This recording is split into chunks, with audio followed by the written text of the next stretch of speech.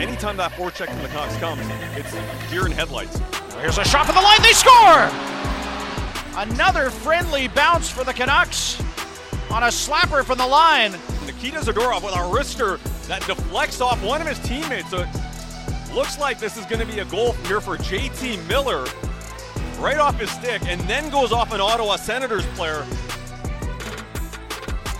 8:01 on a Wednesday. Happy Wednesday, everybody. Halford Bruff, Sportsnet 650. Halford Bruff in the morning is brought to you by the Dilawri family of Acura dealers.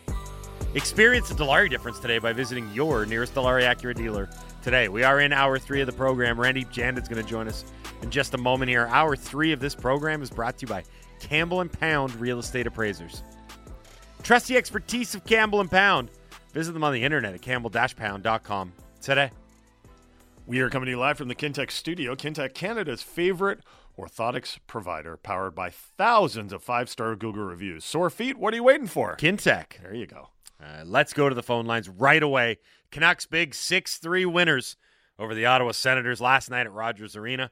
One of the guys on the call, he joins us now. Randip Janda here on the Halford and Bruff Show on Sportsnet 650. Morning, Randip. How are you?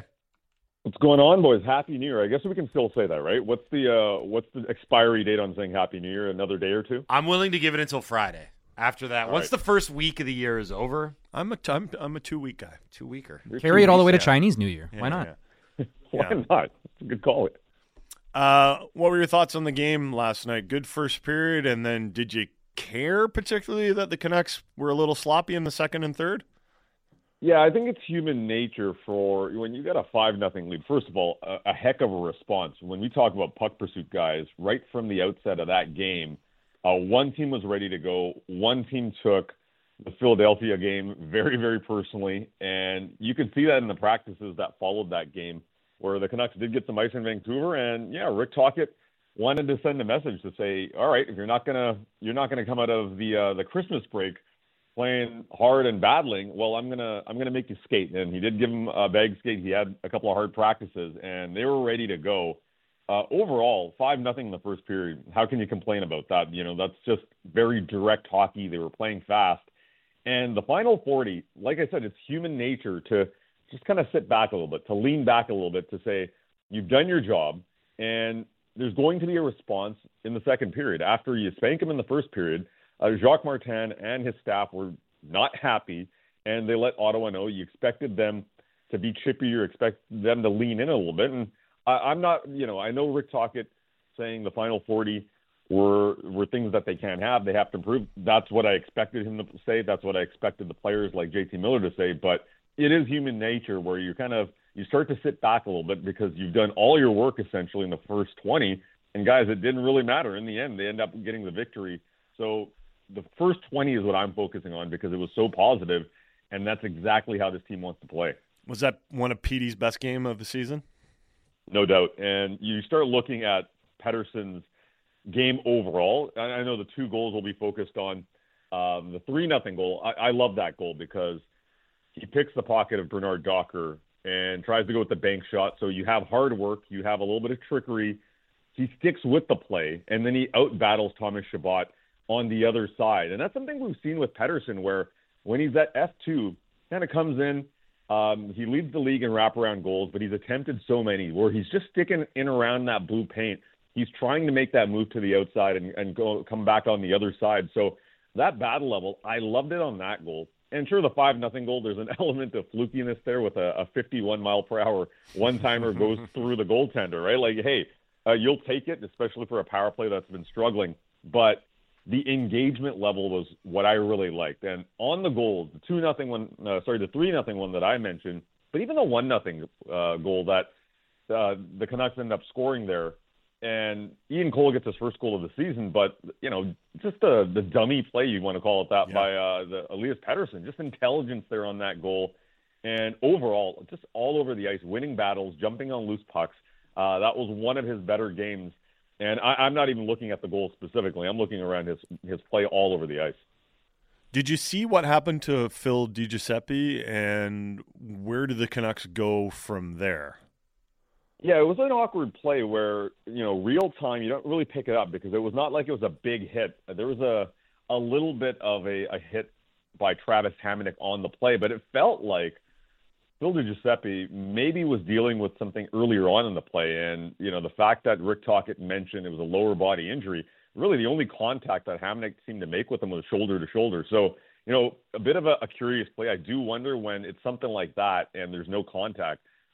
This is just me thinking here, not going off of anything I know, but, is it something like a groin where you kind of, as you're skating, you kind of feel it, and he does stay on the ice for another 20 seconds after you kind of notice him maybe kind of letting up a little bit. But yeah, it's a curious one because it seemed to be, I know Tocchet mentioned that he had to talk to the doctor still, but the fact that he'd still be out for a little while, what does that imply? A week, 2 weeks? We'll see. Mm-hmm. But overall, Niels Oman is there. He's a guy that doesn't play the same type of game, doesn't give you the ability to move up the ice. But, that's a luxury you have with Pius Suter, where Suter essentially can play any one of those four lines. He's a smart player. He's an intelligent player. He's a guy that is not shying away from, some of those areas that you need to win puck battles and you need to get greasy goals. That 2-0 goal is a classic example. So I think PDG definitely hurts you that he's not in the lineup potentially here, because when he's going, he can forecheck well, and the Canucks need more of those guys. But we'll see here. It's going to be a pretty grueling start to this 7-game road trip, and having an aggressive forecheck is going to be something that they're going to need. We were discussing who might get called up if they call someone up. Is the favorite Linus Karlsson just because he's been up already, or is there another guy that you have in mind? Yeah, I think with having players that kind of play that way, and Niels Oman is having him on the roster is key, right? I think with Karlsson, you want somebody that you can kind of plug and play in that spot. So, big body. He's a guy that Tocchet, even though he didn't lean on him too much when he did play, no pun intended, that was something that, a player that is able to play that style in a fourth line role. So I'd say my favorite is still Linus Karlsson, but there are a couple of players that I'm looking at eventually. And I know, Vasily Podkolzin is, picking up some confidence over the last few weeks here. He's getting near 10 goals at the AHL level. I'd like to see him simmer a little bit more, but you do start to wonder of, even if it's depending on how long Phil DiGiuseppe would be out, you give him a cameo at the NHL level at some point. Another player that had a great start to the year, and if you're looking at that third, fourth line role just to get some reps with the NHL team, is Archie Bains. This is a guy that has some offense in his game. He's improved going back to the last year in Abbotsford. Has been one of the most improved players at the AHL club, and if it's a short stint in the NHL, you want to give him a taste, or you want him to practice up with the team, that's another option. But there's some more veteran players on that team as well, so it's not just those guys. But I would still go Linus Karlsson. I just think he fits the profile not only of having the NHL experience guys, but the physical profile too. We know what Rick Tocchet likes in his forward group, especially with guys that are playing on potentially the fourth line or the second line, the ability to move up. It's a heavier, bigger guys that can skate a little bit, but when in doubt, Rick Tocchet is going to lean towards the side. So I would go Linus Karlsson on that front. We're speaking to Canucks radio analyst Randip Janda here on the Halford and Bruff Show on Sportsnet 650. Big night last night for Pius Suter, Randip, obviously with the 2 goals and an assist. Every time I watch him play, granted he's been hurt, so it's only been 23 times this year, but every time I watch him play, I keep wondering how this guy lasted until the middle of August without an NHL contract, had to take a pretty significant haircut to get a deal. I mean, his cap hit is basically half of what it was in Detroit. It just feels like not a diamond in the rough because he is an established NHLer, but it seems like a guy that a lot of NHL teams could have used, and kudos to the Canucks for finding him, identifying him, signing him, and then getting him for the kind of cap hit that they got him for. Totally, and playing the patient game where, maybe for Pius Suter wasn't the greatest thing because, we hear it a lot in the NHL where in a cap situation such as this, the middle class loses out, and Pius Suter is very much in that middle class of free agents. But, guys, really intelligent player. And one of the things that, when you cover Detroit or Chicago and other teams sparingly over the last few years, one of the things I've really been impressed with is into his intelligence, right? This is a smart hockey player that, given the opportunity, he does have that offensive ability. He's somebody that has, scored 15 goals in his career 3 times, if I'm not mistaken, or in and around that area. He's a guy that, given given a chance in playing on a line that a third or fourth line that has some offensive ability. And remember, let's go back to the beginning of the year. There were some moments where he was getting a chance with Connor Garland. There was some good chemistry in the preseason. So even though Blueger has taken that opportunity from him and really done a great job with it, Pius Suter, his versatility, in a way, this has kind of worked out for the Canucks to say, hey, Blueger, you take down the middle with Dakota Joshua, Connor Garland. You're doing a great job. And Suter, we're going to use you wherever we can. And I think a classic example of that was yesterday when PDG goes down with that injury. You're seeing Suter on the Pettersson line. You're seeing Suter in the fourth line. You're seeing Suter on sparingly use of JT Miller, where whenever you need this guy, whether it's down the middle, whether it's on the wing, he's, and generally we say a jack of all trades and, a master of none, and that's seen as a bit of a negative. With Pius Suter, that's exactly what you need now, but also looking at the playoffs where injuries are going to happen. So can you use this player who's smart, who's skilled? And what I liked about his goal yesterday, guys, was, he wins the battle in front of the net. It's a bit of a pinball goal, takes a deflection, hits the boards, bounces back. But he's battling there with Jacob Chychrun. So it's not just, he's going to find his soft areas and score with that shot. Nope, he'll take a cross check and score too. But he does it in an intelligent way where his path to the net, he's not going to go through you. He's just a slippery, smart player. Randip, this is a big picture question that we were kicking around earlier in the show. Considering where the Canucks are right now in the standings, and considering Elias Pettersson is going to get a big raise for next season, and considering Filip Hronek is going to get a big raise next season, they've got a bunch of UFAs that they might not be able to keep. Guys like Teddy Blueger and Sam Lafferty, Ian Cole, Nikita Zadorov, they're all pending UFAs. Could this season, be the best chance the Canucks have to make a deep run in the playoffs in the next 2, 3, 4 years?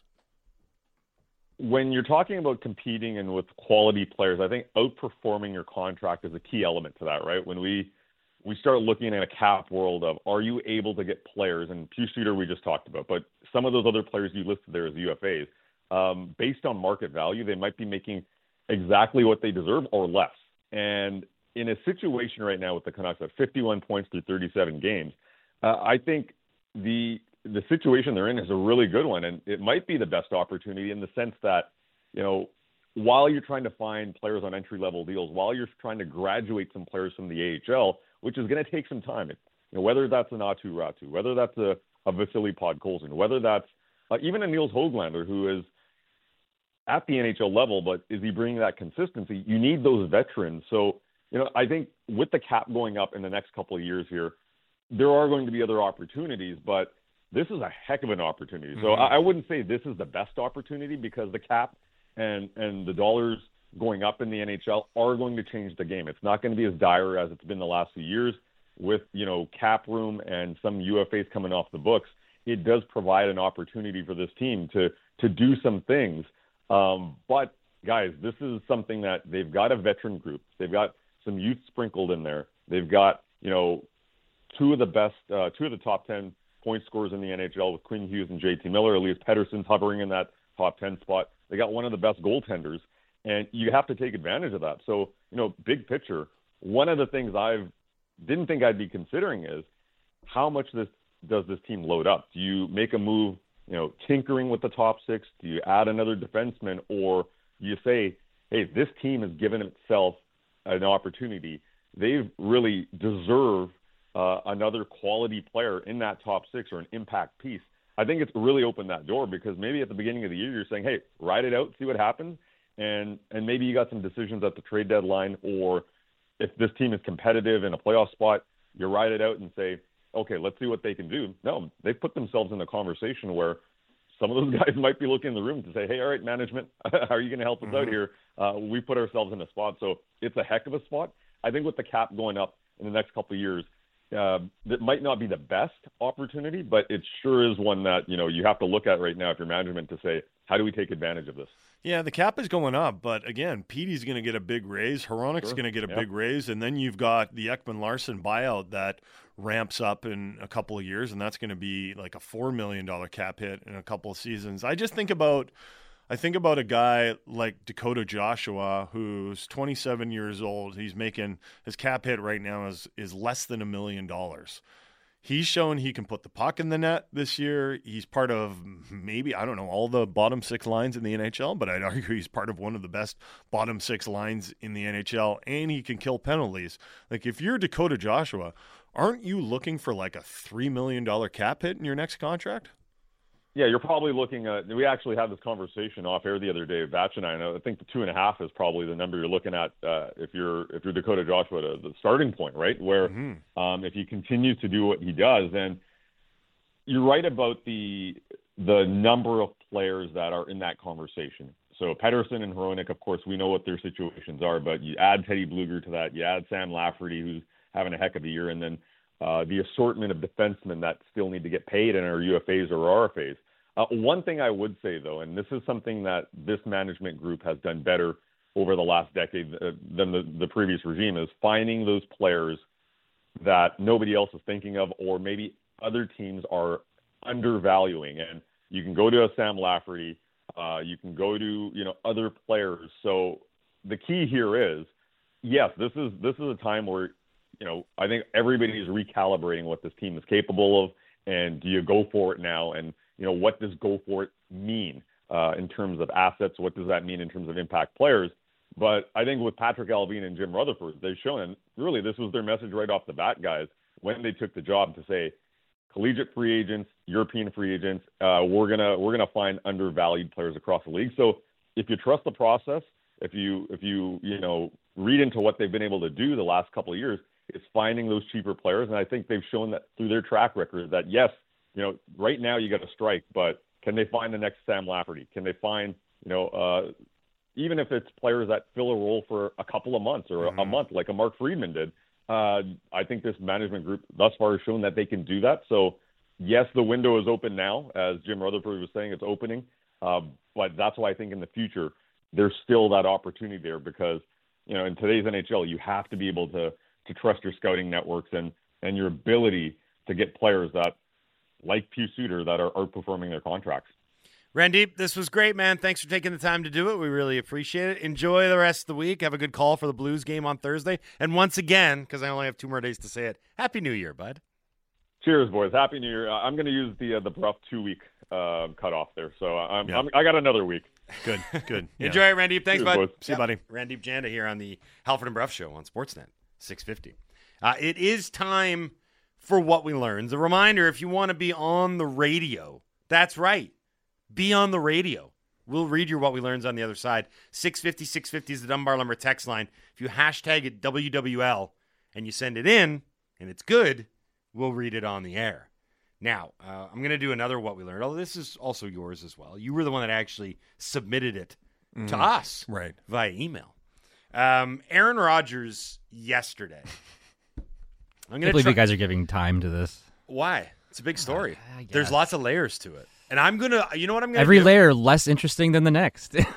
I disagree, because I think there's something important going on here. But I'm going to lay this out as unbiased and as factually as possible, okay? So yesterday, Aaron Rodgers did his regular appearance on the Pat McAfee Show. On ESPN. Right. ESPN, as many people know, is owned by Disney. That's important to keep in mind as this story goes along, okay? Aaron Rodgers, over the last few years, has sort of had this, not really a rivalry, but kind of a rivalry, but they don't like each other, and they're kind of taking shots at one another relationship with Jimmy Kimmel, who has a late-night talk show you may have heard of. Everyone knows this. And what network is that on? ABC. And who owns ABC? Disney. Okay. Have we laid that out? Here is what Aaron Rodgers had to say about Jimmy Kimmel on the Pat McAfee Show on ESPN, again, a company of Disney's, yesterday. This has something to do with the Epstein list that came out? Feels like. That's supposed to be coming out soon. Look, this guy's been waiting in his wine cellar. Yeah. I've been waiting in my wine cellar for this thing. A lot of people, including Jimmy Kimmel, are really hoping that doesn't. All right. Obviously, a clip from this particular program was run on Jimmy Kimmel's show. whenever Aaron brought up the list and then Jimmy mocked him for it. Mm-hmm. Aaron has not forgotten about that, but here we are sitting right in front of that nice bottle of scotch. Mm-hmm. What do you say? I'm waiting to celebrate something. Oh, yeah. He's been waiting That's for the one. You've been waiting. Hey, I'll tell you what, if that list comes out, I definitely will be popping some sort of bottle. So everyone knows what's going on in that clip, right? If you don't, he is referring to the list of I don't even want to say invitees, people that had visited Associates. Jeffrey Epstein Associates. Jeff Epstein, the financier with the island. Anyway, a very serious situation that involves a sex ring and pedophilia and everything else has been morphed into kind of like a wink, wink, nudge, nudge inside joke. Oh, you're on the Epstein list. Right. Now, there's no evidence to suggest that Jimmy Kimmel is involved in that, by the way. But Aaron Rodgers just threw it out there. Now, we're in a real crux here because we mentioned that Disney now has a very weird situation on its hands where two of its biggest platforms right now, I'm not joking, is probably the Jimmy Kimmel Show and the Pat McAfee Show. Mm-hmm. They're huge properties. They're huge platforms. And would you say that Aaron Rodgers is the biggest guest, the most popular guest, the most news-creating guest on the Pat McAfee Show? I bet Pat McAfee is not on ESPN without the exclusivity to Aaron Rodgers. Right. Okay? So what does poor Bob Iger, who's gone back to Disney and to be the CEO, how does he handle this? So that's one major aspect of this is you've almost got two of your biggest properties clearly not liking one another and going after one another. Because after that clip aired, Jimmy Kimmel took to Twitter and essentially said that he was going to sue Aaron Rodgers for defamation. And he said something that I think is important too. Is like, listen, if you say this sort of stuff, you're putting my family at jeopardy. Now, Aaron, this is why I wanted to try and paint every corner and every picture. I just want to throw it out there as unbiased as I can. There are some people out there who have said that this is just the latest and most recent salvo in two guys crap talking one another. Two guys that are taking shots at one another and essentially it comes down to, well, Kimmel started it. Then there are the other people that will maybe say, people will be like, Bob Iger loves it. People are talking about his employees. No, the other people that'll say, well, what is escalation, right? Where is the line? What is too far? Mm-hmm. Where is it making fun of someone's vaccination status can lead to accusing someone of being on the Epstein Island list? And at this point, everything is so sullied and everything is so toxic that I don't really know where the line is. Yeah. Some people have an idea of it. No one knows where the line is when it comes to that big word, discourse. Yeah. Right? What is things tact? have changed. What is acceptable? Yeah. And I mean, I honestly don't know. But here, and it was interesting because there was a writer from the New York Times. Oh, the New York Times. But he brought up a really good point. Benjamin Hoffman from the New York Times. He says, I know exactly how this is going to go. Aaron Rodgers is going to announce in a day or two that mainstream media twisted his words and he would never imply that Jimmy Kimmel was actually on the Epstein list. That this is He'll actually say it was obviously tongue-in-cheek. Because remember, as related to our friendly rivalry. And that's, I think, unfortunately, how this is going to play out. How would you like to see it played out? Aaron Rodgers getting sued? Kinda. Yeah. If you're going to say something, if you're going to go... I'd love to see Aaron Rodgers be forced to read an apology. Like that would be incredible. Do you remember... He chooses to represent himself in court? Yeah. Well, I will represent myself. You remember the one thing about the vaccination issue was that he referred to himself as inoculated? Right, yeah. You know, like he likes to do this. And it's great. And if you want the platform and you want to have unfiltered and unfettered access to get your message out there, that's awesome. But you have to stand by what you're saying. Like, you can't have it both ways. You can't say, well, I want the message to be delivered from me, by me, and that way I can go straight to the consumer with it. Could he not argue, though, that it was obviously tongue-in-cheek? You can argue anything you want. Yeah. But to dance around it and, you know, to bring it up unprompted, like it wasn't like they were talking about Jimmy Kimmel and the Epstein list. He brought it up out of nowhere. Well, didn't one of the other guys bring it up, the Epstein list? Yeah, but then they didn't bring up Jimmy Kimmel. Right. Yeah. I mean, and that's you could hear Pat McAfee panicking just a little bit when he's like, "Oh, okay, yeah." A little bit. Having panicked numerous times on air. Yeah. I know what on-air panic Let's sounds change the subject now, Yeah. shall we? Yeah. You can see the sweat right in his tank top. I got to change my tank top. Excuse me. Anyway, we're way up against it for time. I did want to get that out there. Is Sun's custom, out, guns out. I'm panicking. let's moo cow that tank top.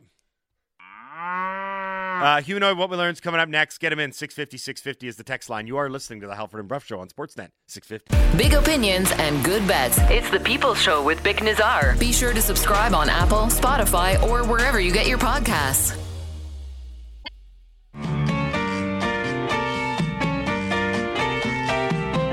Now for my favorite part of the show. What did I say? Talk to the audience. Oh, God, this is always dead. It's what we learn time. It's what we learn time. It's what we learn time. On the show. 8:33 on a Wednesday. Happy Wednesday, everybody. Halford Bruff, Sportsnet 650. Halford and Bruff in the morning is brought to you by the Dilawri family of Acura dealers. Experience the Dilawri difference today by visiting your nearest Dilawri Acura dealer today. We are in hour 3 of the program. It is what we learn time. Hour 3 is brought to you by Campbell & Pound Real Estate Appraisers. Trust the expertise of Campbell & Pound? Visit them on the internet at campbell-pound.com today. We are going to do Humanoid What We Learns in a moment. Before we fire up that matrix and do the Get Fire Plan stuff, A-Dog, yes, Andy Cole, the goal king himself, he has a What We Learned. It's a sports one.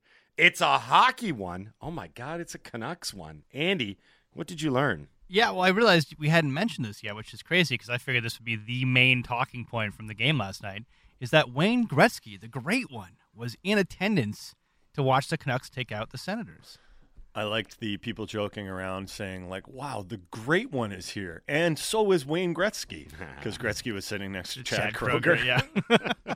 What a crew. There was a decently funny video of, I guess they do How You Remind Me sometimes during the game. They had this video thing up for How You Remind Me. Were you at the game? No. Oh, okay. And the camera was just on Kruger the entire time. The entire time.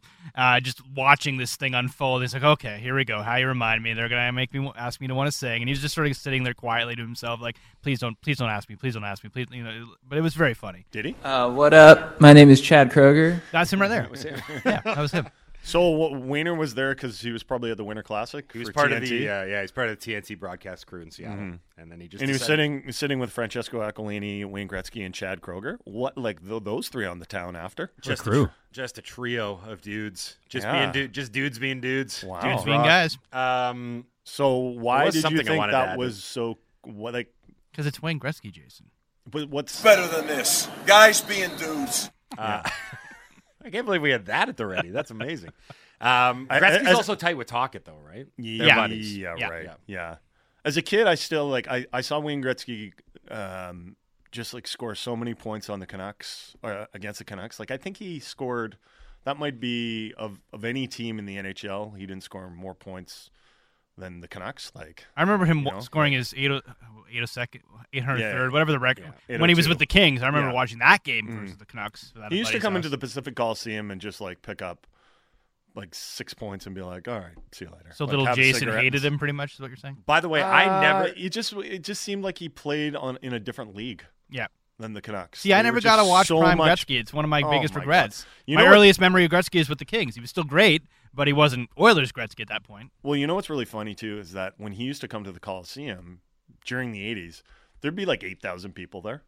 Because the Oilers would be in Vancouver, 4, sometimes 5 times a season. It wasn't that big a deal to see him. Yeah, you saw him a lot. Yeah, I remember the Canucks played a best of 3 with the Oilers. A best of 5 with the Oilers, and Game 3 was at the Coliseum. The Oilers had won the first 2 games in Edmonton like easily, and the Coliseum was about a third full in the playoffs. Game 3 against the Oilers because there was just no hope that the Canucks were gonna beat them.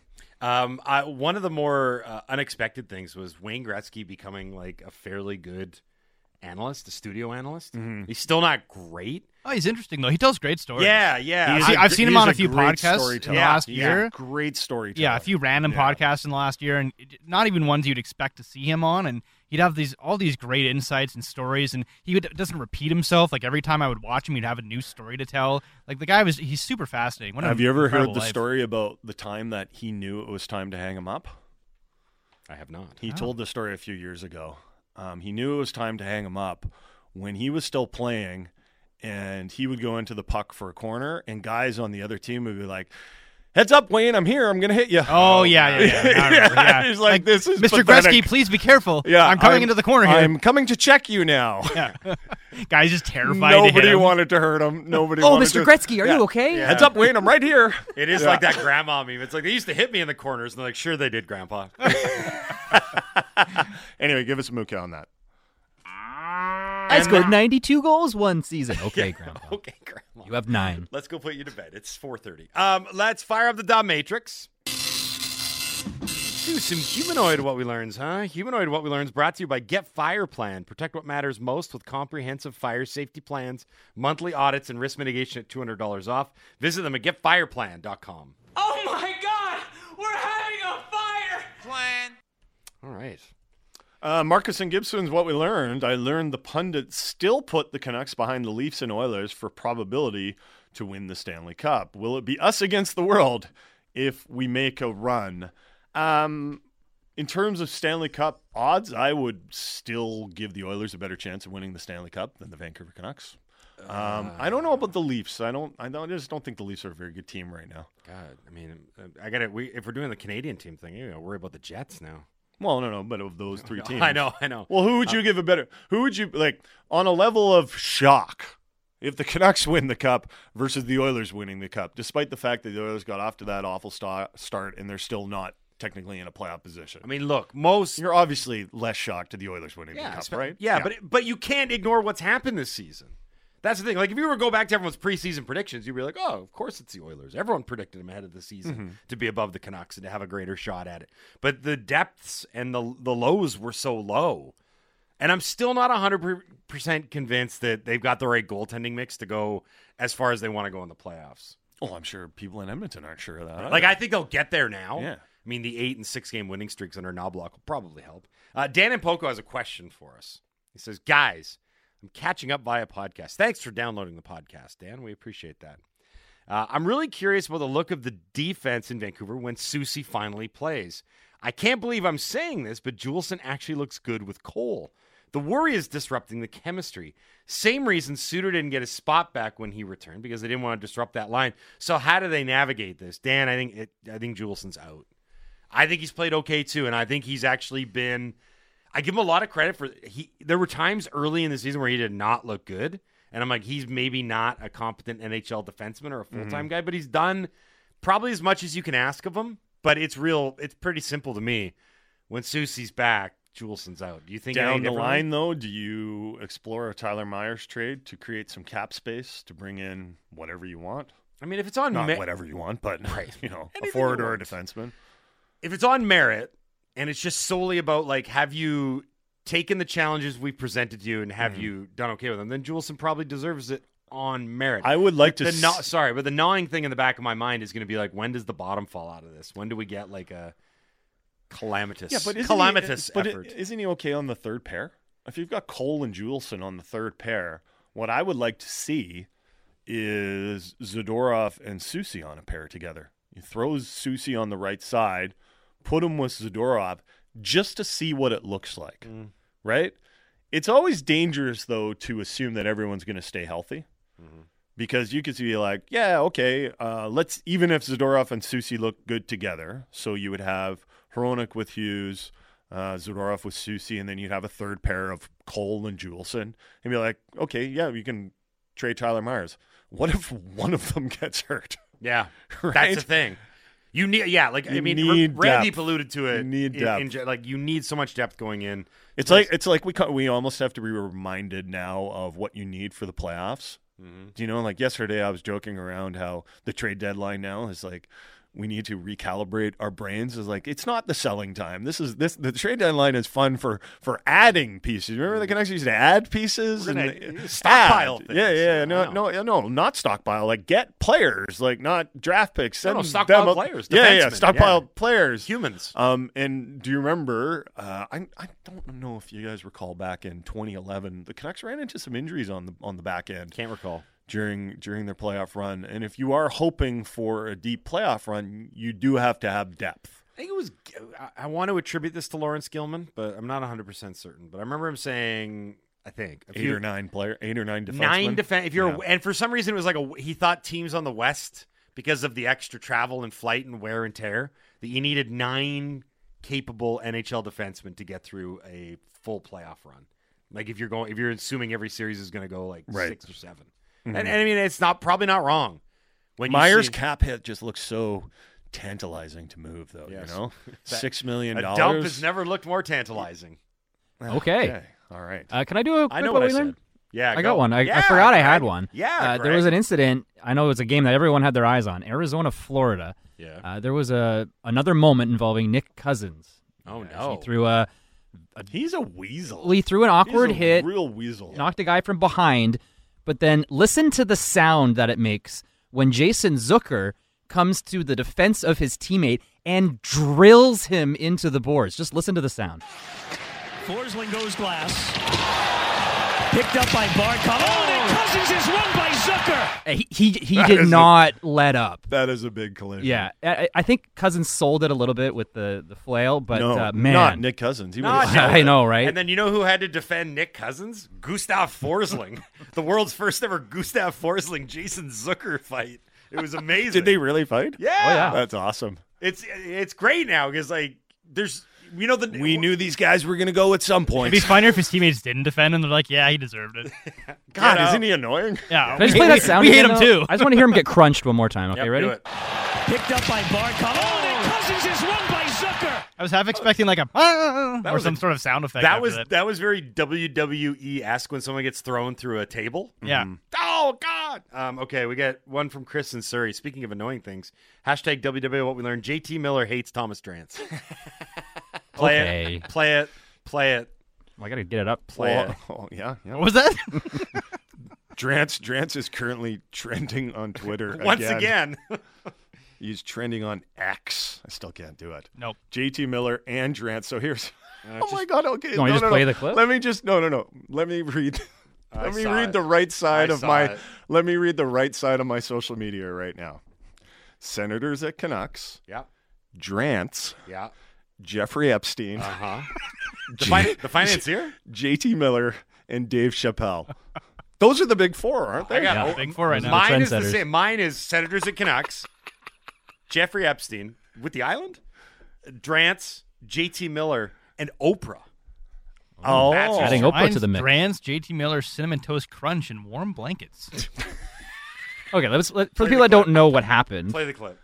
Could you tell that it was fluttering though? Like, were you trying to get in the way? Which one? The goal you scored, the Meyer shot that sort of deflected. No, it was the door up. Oh, that wasn't right. Zerdor. Should watch the game, Drancer. Body bag. They dragged him out of there in a body bag. Owned. I mean, credit to Drance as well for owning it though. He's like, yep, that's on me. Wait, it's not a big deal. It's like, oh yeah, who cares? Sorry. Yeah. But God bless. I thought it was another defenseman that shot it. God bless those of our audience who are like, see, proof of concept. Players hate Drance. Yeah, like Drance is literally at the game, watching the game from the press what box. did you think he was Doesn't watching? watch the games. What did you Doesn't watch the games. Yeah. But anyway, he sits in the press box and just looks at his spreadsheets, I guess. Yeah, that's fair. Maybe, I don't know, Miller was having a little fun with him and smiling as he said Impossible. those words. There's no fun here. No, he hates him. He hates him. Unsigned text, so it must be from Gary. Hashtag WWO what we learned. Zach McEwen, former Canucks Zach McEwen. The 2-10 he took sucked the life out of the Canucks game last night. Lots of goals scored, but zero passion. He was just angry. He was just trying to get something going, right? Yeah, I kind of wanted to missed fight that someone. block of the game, yeah. Who was it that he was trying to go with, though? I don't remember. Yeah. I checked out too. Well, I'm like, it's 5-0. They're not going to blow this. I'm So you not- have confidence in the Canucks now. Well, after they got up, I had it. Can you imagine how stupid it would be if one of the Canucks took that fight? They're like, yeah, it's go time. I'll do that. You got to respect the former Canuck, though, Zach McEwen. He's played 200 games in the NHL. You know what? That's impressive. Yeah. Back when we were at the Athletic, it was right around that time where he was the only shining light in Utica. There's a lot of stories about Zach McEwen. I wrote so many. I know everything about Zach McEwen. I talked to his parents. I interviewed him multiple times. Who's the other guy you wrote about a lot, too? Will Lockwood. I wrote a lot about Will Lockwood. He had Do you miss those days? You loved prospects talk. He had ladder jet surgery on his shoulder. I know what the procedure is. What's it called? Ladder jet? Ladder jet. I think it's the name of the doctor that invented the procedure. Oh, okay. It's for separated shoulders. Oh, I'll have to double check that. It's something like I was like Latter-day Saints. Not surgery? that, and it's not Learjet. I think it's ladder. You're right. Ladder jet. It's a ladder jet. Yeah, Ladder right? jet. Yeah. Okay. See, sometimes I know things. Basketball Phil, what we learned, SGA. That stands for Shea Gilgeous-Alexander. Right. Did you know that? I did know I that. know a I lot saw him about play basketball. live last year. SGA is a legit contender for MVP in the association and the Thunder. He just keeps dropping 30-plus point games. Yeah, I love this, and I also hate this. You hate it because of where it's happening. Yeah, Oklahoma City. They're love it now 'cause it's 23 and 9 after beating the Boston Celtics, a pretty good team last night. Yeah, if you look at They're on a huge win streak. Yeah, and Gilgeous-Alexander is consistently over 30 points, always the leading scorer for his team.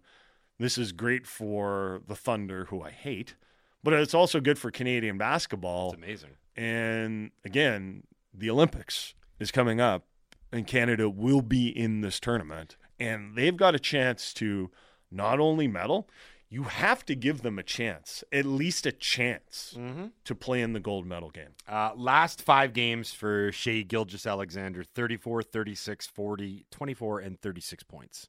He is, if he wins MVP, now here's the thing, to get into that level in the current NBA is so extremely difficult because Jokic had a stranglehold on the MVP. Embiid got his. Giannis is there. It's it's almost kind of refreshing because it's not like Shea is small by this.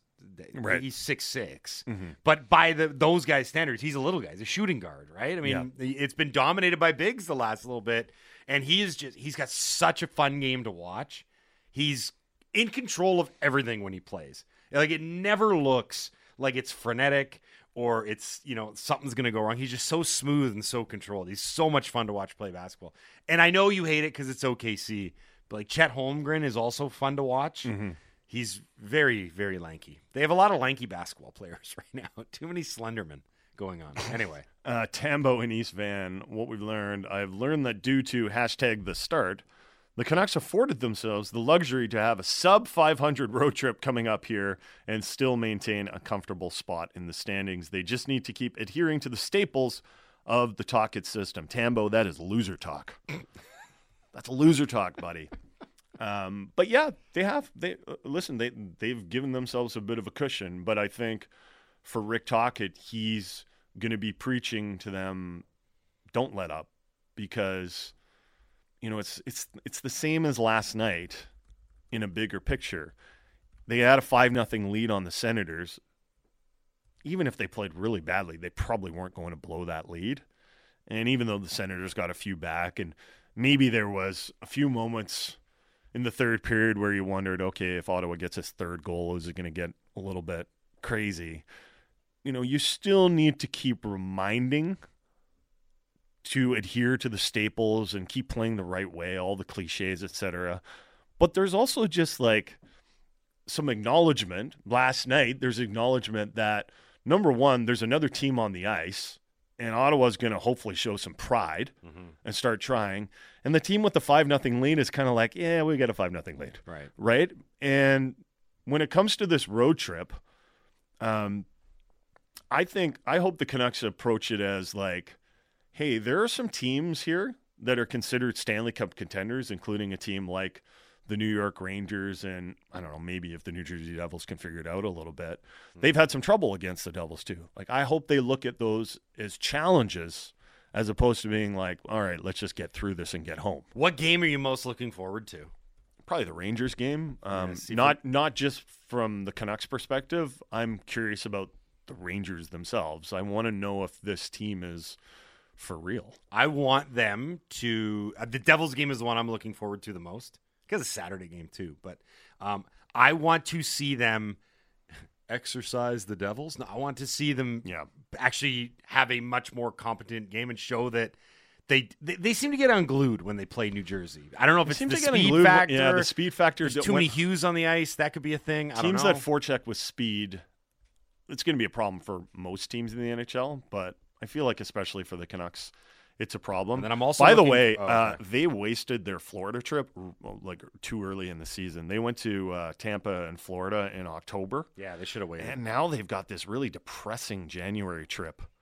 You go into St. Louis in January, and then at least you see some bright lights in the big city. You go through New Jersey, New York. Then it's Pittsburgh, Buffalo, and Columbus. I just hope the Canucks aren't like down when they come home. They're like, I've seen some stuff, man. I've seen Buffalo on January 13th. Have you seen the U.S. this weekend is supposed to have like some of the most awful winter weather coast to coast? Oh, really? Yeah, there's snow. If you look, because the NFL is already prepping for the final week of the regular season and what some of the outdoor games are going to look like, and they're like both coasts are going to get hit with snow. It's going to be miserable in a lot of different places. I guarantee a lot of people Florida who traveled with the team, maybe on the broadcast too, looked at that schedule and they were like, "Oh, we got Florida too early, way too early." Yeah, they probably went there when it was uncomfortable to be in Florida. I mean, I've been to Columbus in the winter. It's so dry. That's all I remember about it is the snow couldn't stick because it was like dust. Yeah, it's terrible snowball weather. Yeah, like the kids are outside trying to have a snowball fight, and it's just the saddest thing. They're just like flinging sand. powder. It's basically like sand. It's like you can't get it. Yeah, it doesn't work. Very sad. Anyway, Very okay. sad. There's the music. We got to go, but we will be back tomorrow. Signing off for now. Thank you all for listening yet again. I have been Mike Halford. He has been Jason Bruff. He's been A-Dog, and he's been Laddie. This has been the Halford and Bruff Show on Sportsnet 650.